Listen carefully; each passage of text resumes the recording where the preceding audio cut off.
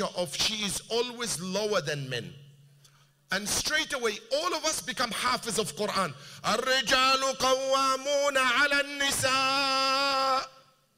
Men are superior to women. That's not the meaning of the Quran. No, don't turn it. I'm not reading majlis. Sallu ala Muhammad wa ali Muhammad. Yeah. Sallu ala Muhammad wa ali Muhammad. Okay? So, straight away they say, men are superior to women. No, men are in the service of women. Men are there to be helpers of women, according to the tafsir of the Quran. Men are there to offer and be at the behest of women. You know, not to usurp and coerce her position in life, right? Now, I want to go and give examples of the Quran of a true role models of women and their role in society. Number one, Maryam represents what? Chastity, right? According to the Quran. That a woman can live in a community of promiscuity and adulterousness and sexuality and come out with flying colors without the need and the aid of a man by her side, right? Because Maryam did not have the aid of a husband by her side, right?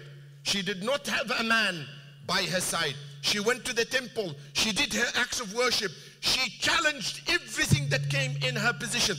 Even when she was attacked and she was told, Ya Ukht Harun, ma kana abuki imra'a saw'in, wa ma kanat ummuki baghiya. Oh, the wife of Harun, not Harun the prophet, means Harun, yes, yeah, her sister, Ya Ukht Harun, not the prophet. But in line of the fact that they are holy personalities. And your father was a good man, your mother was a good man. Why did you bring that child? Did she buckle? Did she crumble? No, she stood and withstand the challenge in front of everyone. The daughter of Shu'aib. What is the example of the daughter of Shu'aib? The working woman. The working woman. Why she was a working woman? Her father was what? A prophet or not? Shu'aib was a prophet or not? Was he the highest religious authority of his time or not? In his, locality. He was, right? He was. Okay. He didn't know that a woman can't work. He didn't know she has no right to financial independence or to go and be part and parcel of the society and the community she was in. Yes, she can be within the parameters of her knowing and drawing the lines within the parameters of religion of what is allowed and what is not allowed, right or wrong?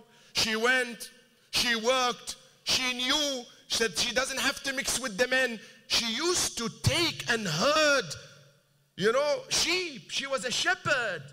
One of the most difficult tasks to do, to be a shepherd of, she took them with her sister, came across a pond of water. Men are watering the herds and cattle or sheep.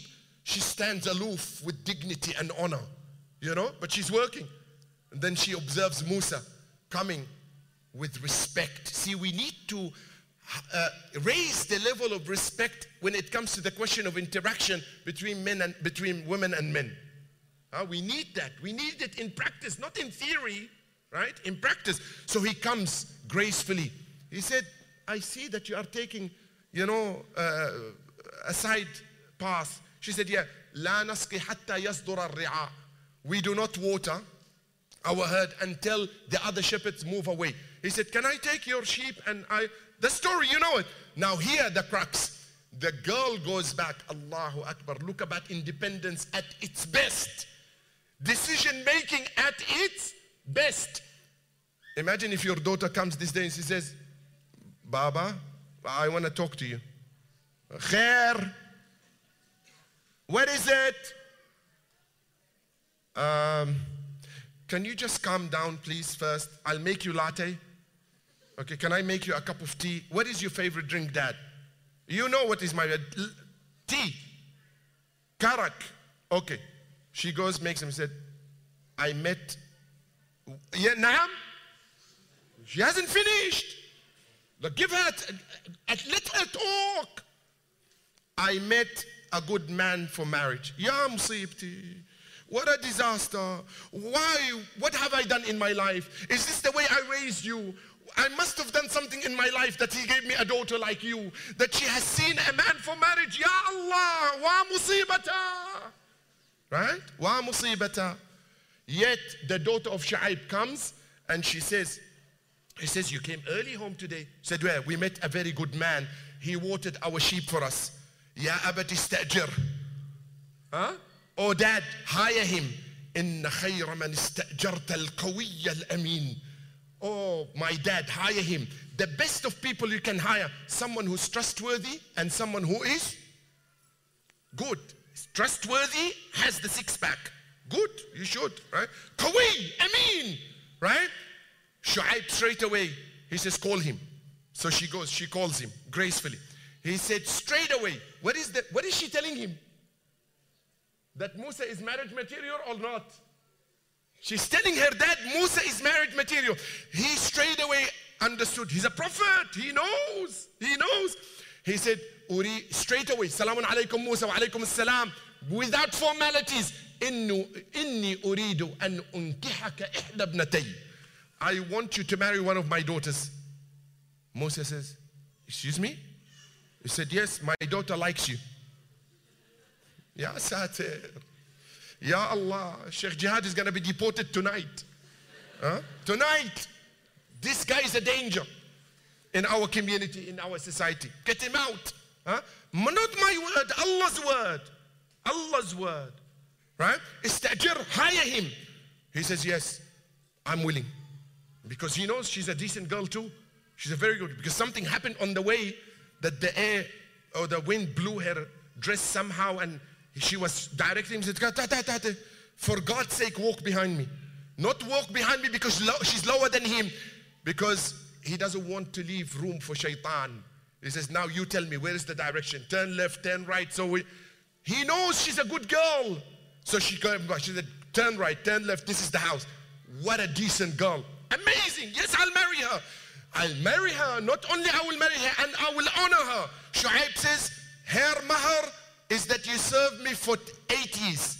And ta'jurani samaniya hijaj. Musa said, no, what is 8 hijaj? No, I'll make them 10. Huh? Don't ask for the dowry of your daughter. If she's worth it, he'll give her her heart. Don't raise it. If she's worth it and she's worth it, he will give it. Just like Musa said. He said, no, 8 years is too much. It's too little. I'll give you 10 years. Huh? Ajib, he raised the dowry. He raised the dowry, right? Then another example, Asiya. Why Asiya? Asiya because she was in an environment of total corruption. Allahu Akbar. Maybe you need to read the Musibah by yourself, brother Shismu, tonight. Honestly, I didn't realize the time, but this is very important. Asiya, in the midst of corruption, right? In the midst of corruption. Asiya. Bilqis, oh, now the crux. Bilqis, head of state. Head of state. You cannot get any higher in position than that. Head of state. Queen of Sheba. Look what Zamakhshari said. Zamakhshari is an interpreter of the Quran. He says, she had a council of advisors working under her. All of them women. So she's the head of the state. The rest of the... What is the number of her advisors? Listen to this number. I was shocked, wallah al-azim. I was shocked. 313 advisors. Allahu Akbar. The same number as Sahib al-Asri was Zaman, the supporters. By the way, there's a riwayah in Al-Kafi that says among the elite of the advisors of Imam al-Mahdi, Ajjalallah ta'ala farajahu sharif, 313 men and 57 women. The elite, not workers, advisors. Huh? The elite, 313 men and 57 women in positions of leadership.